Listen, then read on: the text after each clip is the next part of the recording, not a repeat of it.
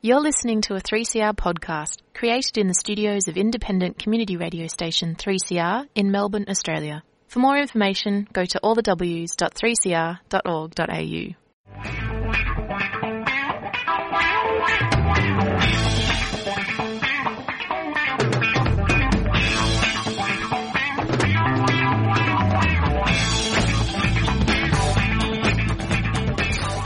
It's 5 o'clock on Friday afternoon. My name's Jacob, here with you on community radio station 3CR, and this is a Friday Rave.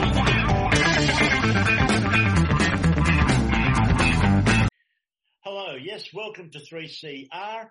It's, Wednesday afternoon here in lockdown Sydney, but you're listening to me as always on Friday on community radio 855 AM if you're in Melbourne. Through all the W's on 3cr.org.au, through the podcast now, a Friday Rave's available for your favourite podcasting client, perhaps through your state-of-the-art surveillance helicopter in the sky above Smith Street. However you're listening, hope you're doing as best as you can in these strange and weird times. I'm joined in the studio today, well, not in the studio, but in the virtual studio with the wonders of modern technology by a friend of the show and a friend of us all. He's been here before. Clinton Fernandes. Good to be with you, Jacob. Yeah, welcome back to 3CR, brother. Oh, thank you very much for having me. Appreciate the opportunity. Are you coping with the lockdown all right? I am. But obviously my concern is the people whose work is and lives are a bit more precarious. Yes. I've got it reasonably easy compared to others. Yeah, as have I, man. But it's been a big week. It's been a big month, I should say. We had the anniversary of 70 years since the signing of the ANZUS agreement that we talked to Peter Chrono about last week. But also get a bit of your take on it. Sure. 70 years, mate. Now, 50 years. I want to talk about Afghanistan. That's what I waylaid you into the show with. Okay. But I think I pointed out to Peter that back when John Howard said he was sending the HMAS Canimbla in aftermath of the 9/11, I made the observation then that he was invoking the ANZUS Treaty, which is a Pacific Area Treaty, to consult to actually send an amphibious landing craft to a landlocked country outside of the area of the ANZUS Treaty. And I thought everything we're going to hear about this war from now on is bullshit. But the way the ANZUS Treaty has been used in Afghanistan, is your understanding of the treaty one that would incorporate Afghanistan? Yes, the ANZUS Treaty can be invoked if there's an attack on the metropolitan territory of either country, the United States or Australia or even New Zealand. And the September 11 attacks occurred on the metropolitan territory of the United States. They occurred in mainland United States, and the ANZUS Treaty, can be invoked in the circumstances. What hasn't been mentioned, though, is that the ANZUS Treaty was invoked by John Howard on the 14th of September, only because on the 12th of September, the day after the attacks, NATO invoked the NATO treaty. Right. And so that's the first time that NATO had ever been formally invoked. Right. The Washington Treaty from 1949 had never been invoked until the 12th of September 2001. And so in order to play catch up and show that Australia was as much committed to the United States alliance as the NATO countries, Howard invoked ANZUS.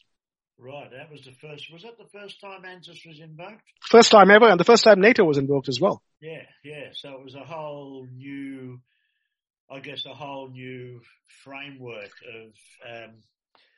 of international relationships moving into war. Well, it's an attempt to show relevance to the United States and to show that Australia can be, in fact, a valuable ally and a partner. But the invoking came 2 days after NATO itself was invoked. Right, I wasn't aware of that. That's one to keep in mind. Jacob, I don't blame you for not being aware of it because most press simply does not explain that fact. It is based on Howard's close personal relationship with George W. Bush and a whole bunch of other personalized commentary. But the reality is he was playing catch up to NATO. in much the same way, I guess, that when NATO was first signed 70 years ago, it was a attempt by the Menzies government to play catch up with the agreements that the United States was entering with Japan.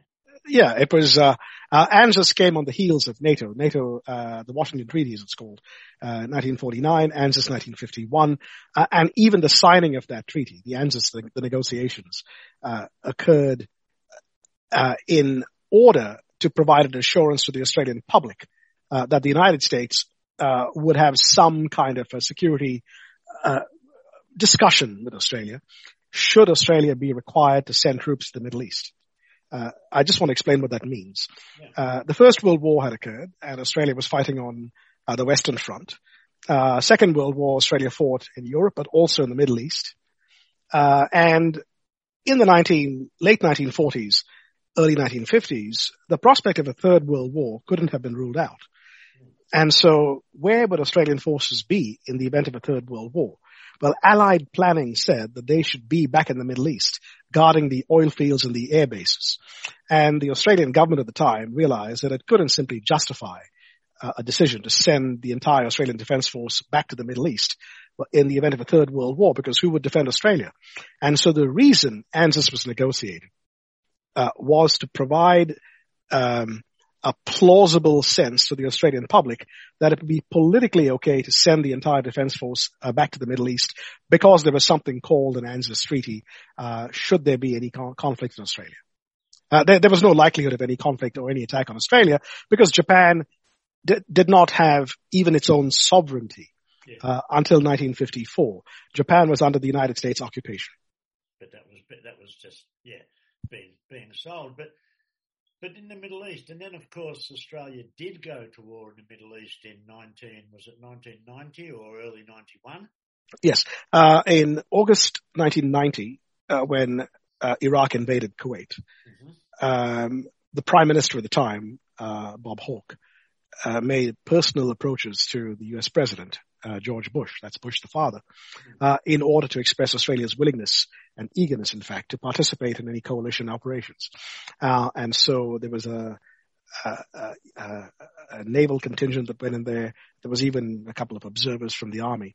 And that was once again an attempt to show that Australia was going to and was willing to be a close partner of the United States.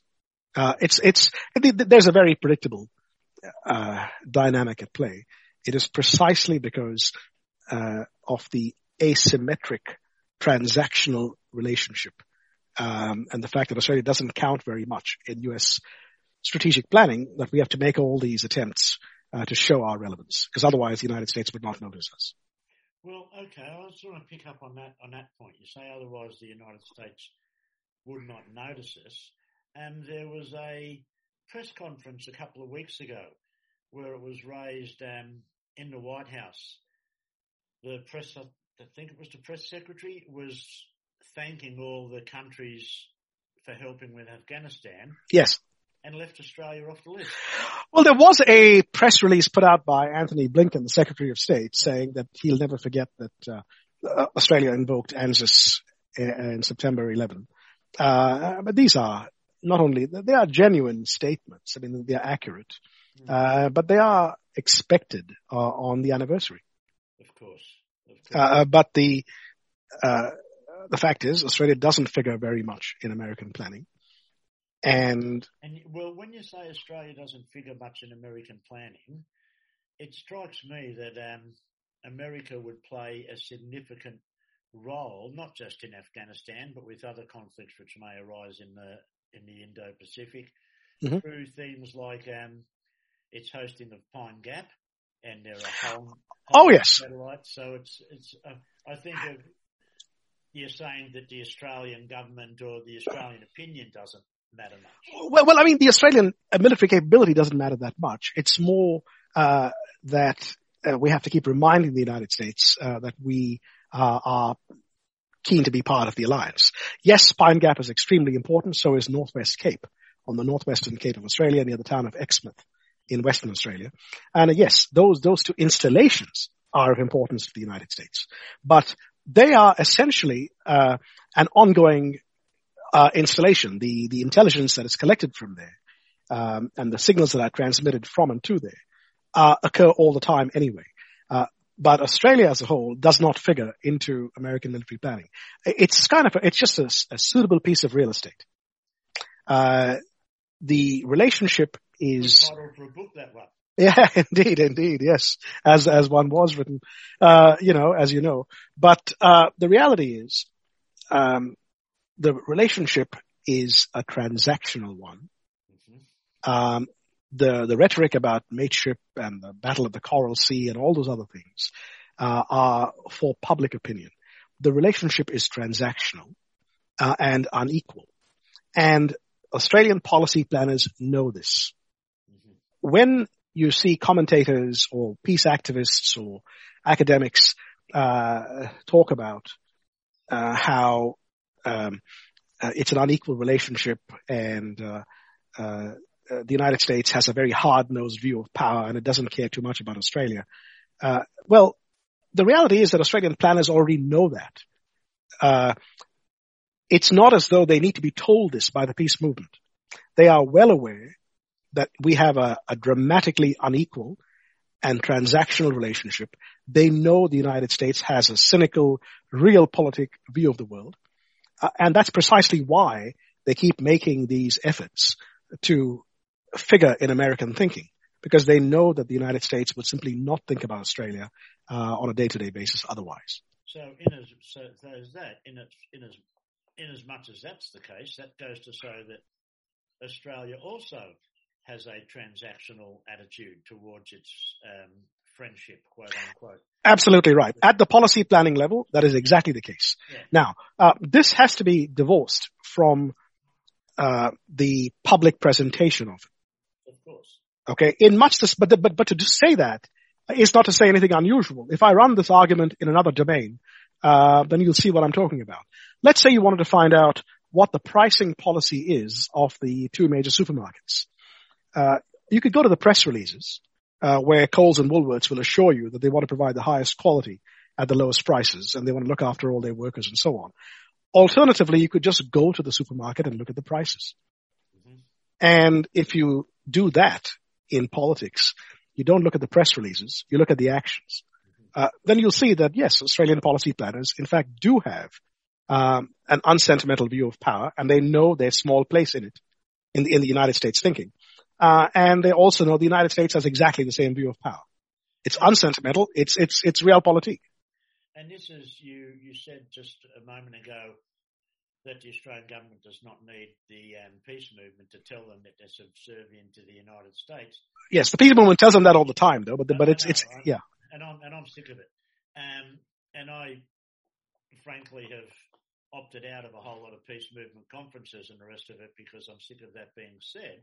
And because I think it's important for the Australian public and the Australian peace movement to, I guess, realise that it's not so much that we're the United States' deputy dog because they tell us to do something and we jump because that's in our nature. I think we do that because we see that we are part of a minor part, but a part nonetheless of the Western capital infrastructure that has the same aims and objectives. Yes. The American Western capital infrastructure. Yes. So it's easy to sort of almost in some way by saying that America jumps and Australia asks how high is to some case letting the Australian government and Australian capital, the Australian system, if you will, off the hook. Yes, it's inaccurate. I mean, it makes it look like there is some victim that is haplessly sending troops into conflict simply being ordered by the United States. And I don't criticize the peace movement too much for this because they are susceptible to the public utterances, the press releases.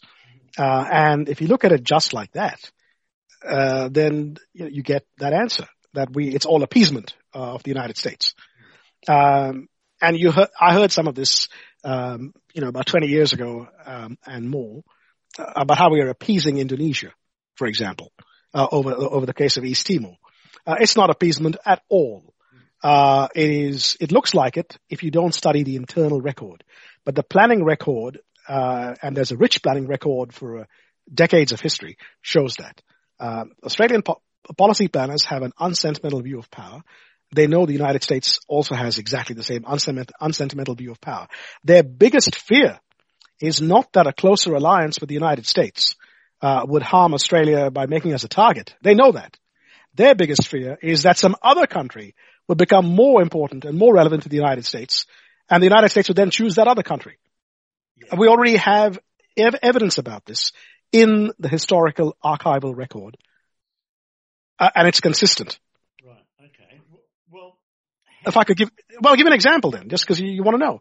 Yeah. Well, in 1942, just a few months after the Japanese attack on Pearl Harbor in Hawaii, Honolulu, the Commander-in-Chief of American Forces, Douglas MacArthur, came in for a meeting with the Australian War Cabinet, the Curtin Cabinet.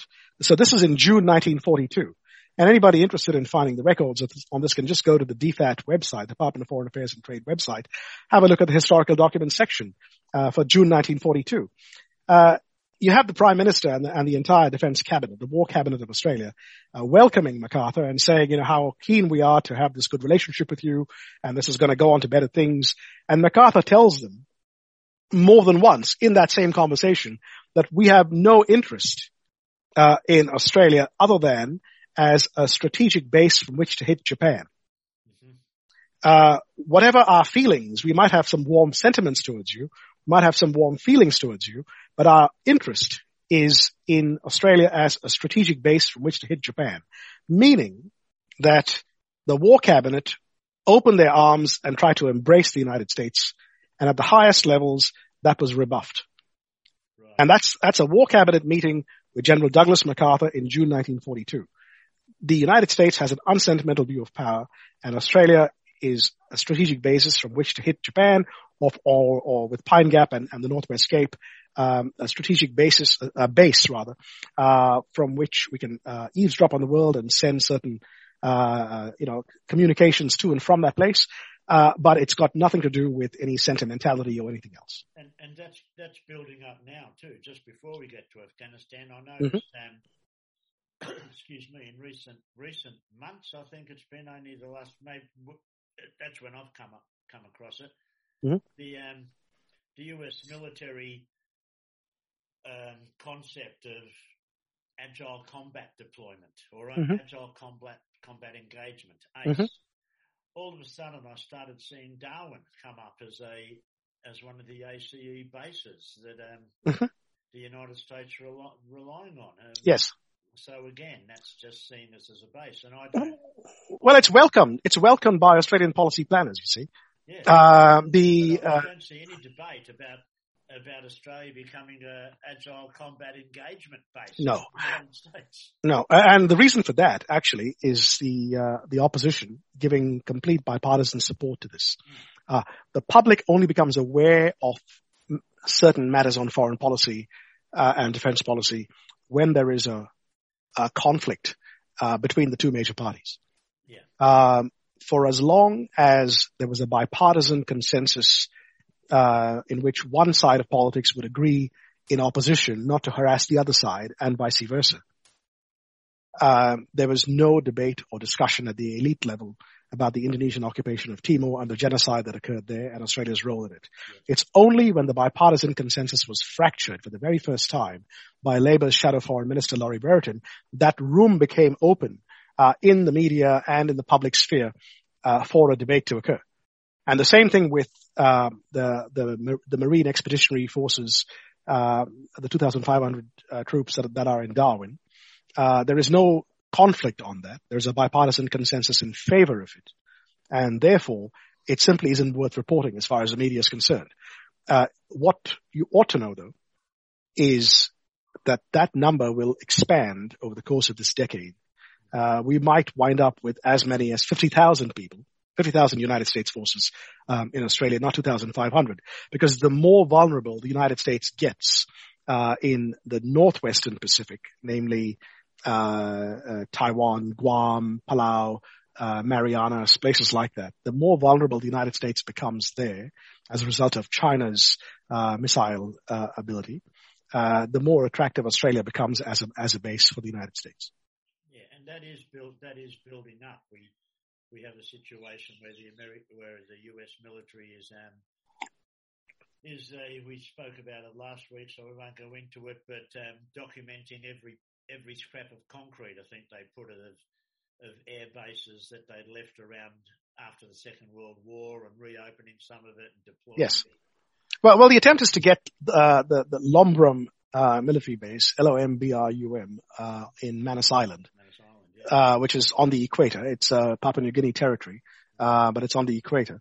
And it's used to be, because Papua New Guinea was an Australian colony, it used to be where there was an Australian naval base there.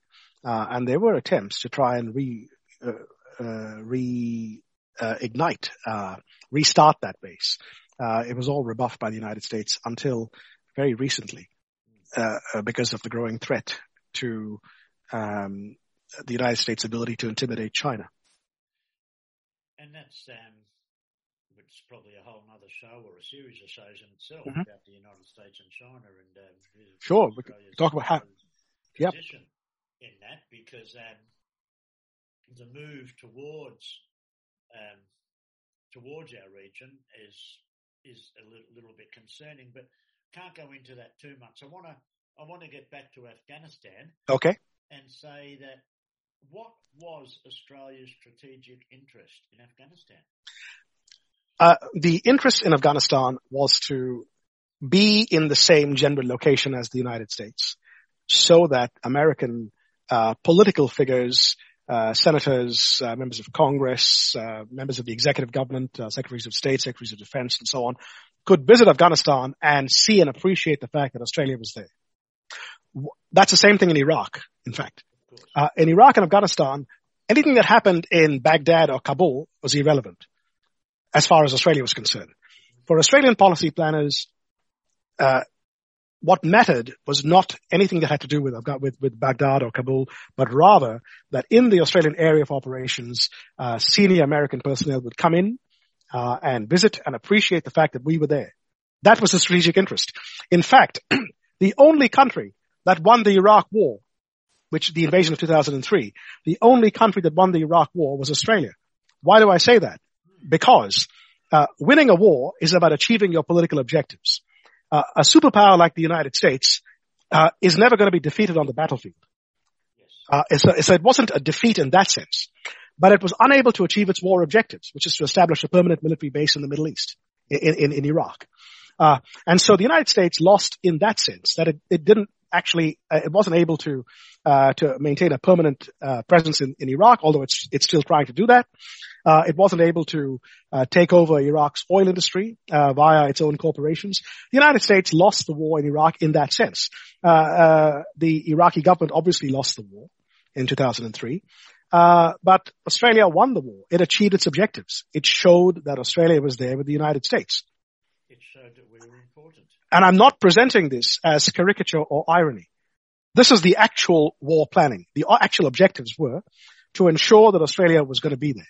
So if you look at where Australia was, the Australian forces, they weren't actually involved in the invasion at any great sense. I mean, they basically stayed in the Green Zone, which is a highly fortified area surrounding the capital of Baghdad.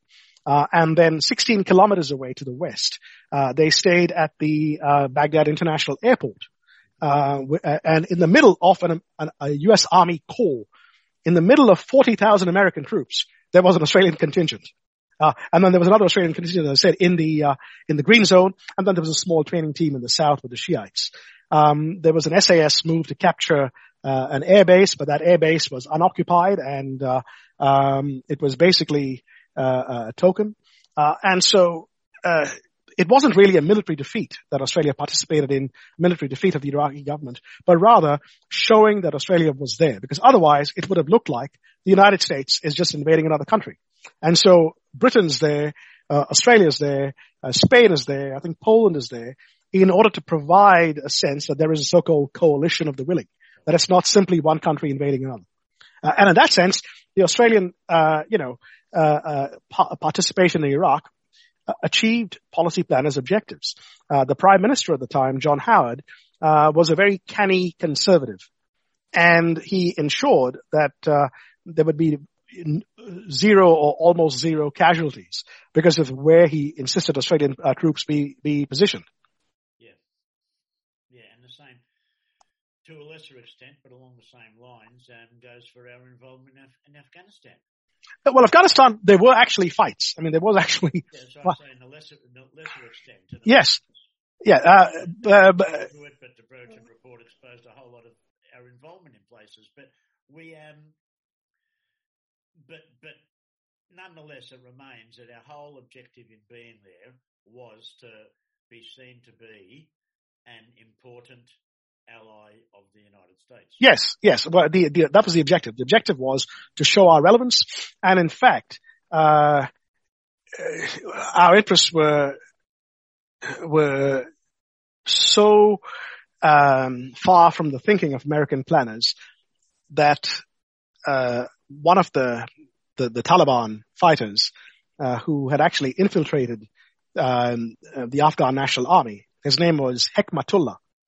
He turned his weapon on his Australian trainers and killed a few of them. And he was then chased down and captured later on, and he was supposed to face a death penalty.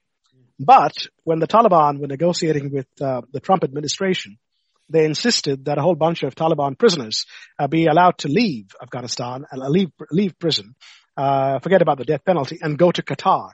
And Hekmatullah was one of them. Yeah.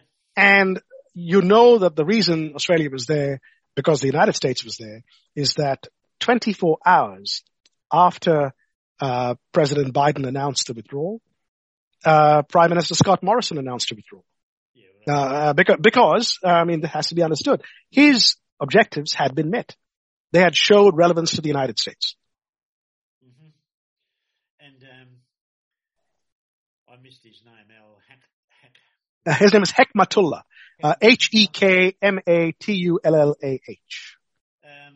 And he was freed. He was freed of that mob. He went to a conference in Qatar, as I understand. Yeah, he was one of the people who wound up in Doha, Qatar. Yeah. Although he was supposed to face a death penalty, he turned his weapon against his Australian trainers, and that day, I think it was in August 2012 from memory, was the highest casualty day for Australian forces since the Vietnam War. Right. Because of the deaths that had occurred, not just because of Hekmatullah, but there was another accident or something else on that specific day. It was the worst day of the conflict for Australia since the Vietnam War, and he was just allowed to leave. Yeah. But I say not only allowed to leave, but made a part of their conference team, and he will no doubt play a role continue to play a role within the Taliban. I would imagine that there would be some kind of an important position for him somewhere in a new government, perhaps not at the high level, but somewhere. As far as the Taliban are concerned, their aims were achieved because they made the whole facade of trying to train the Afghan National Army impossible. Once the trainees start turning their weapons against the trainers, that's the end of the show. Yeah. And what, in the few minutes that's left to us, what now for Afghanistan and Australia? Have we left Afghanistan for good, or do you think that it concerns me, quite frankly, that the Taliban, love them or hate them, and I'm not a lover, are now running a country which has been decimated by years of war, but also which the Western banks have frozen their assets. The IMF has cancelled their disbursement that was due to happen this month. So they've put in a situation of running a country with very little assets. Yes. I know that they've already spoken to China, and who knows what agreement they're going to come to there. Afghanistan could play a significant role in their Belt Road initiative, I guess. But it concerns me that with all this happening, that there might be a renewed call for Western engagement in Afghanistan because the nasty Taliban have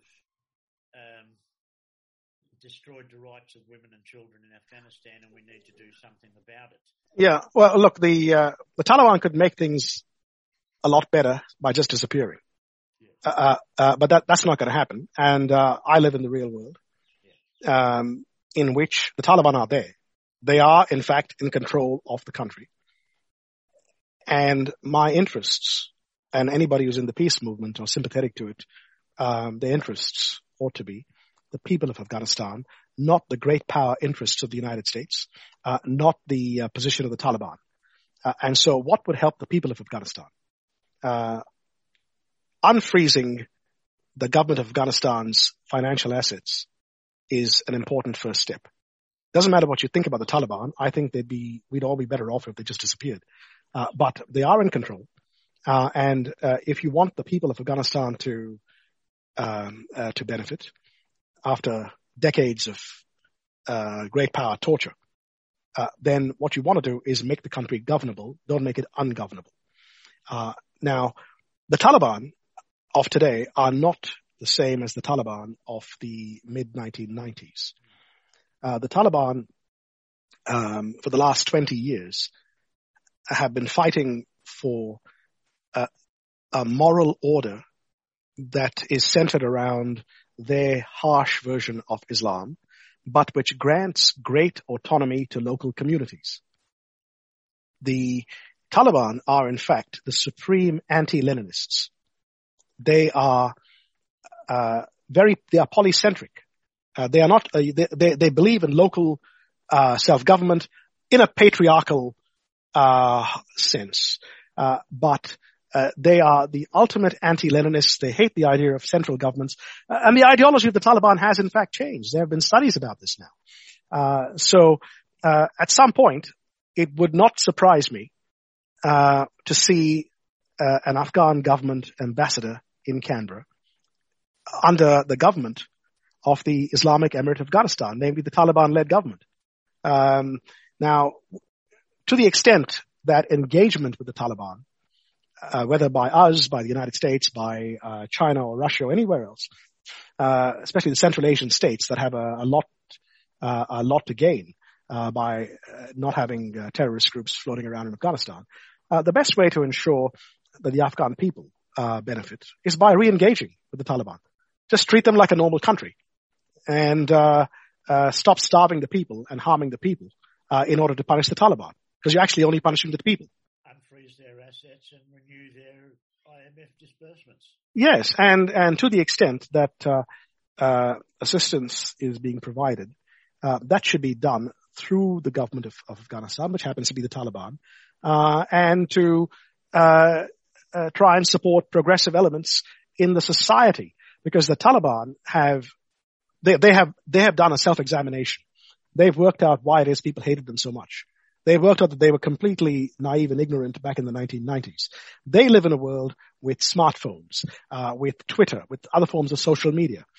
They, in fact, are going out of their way to reassure people that they're not going to impose some harsh Saudi Arabian version of Islam back there.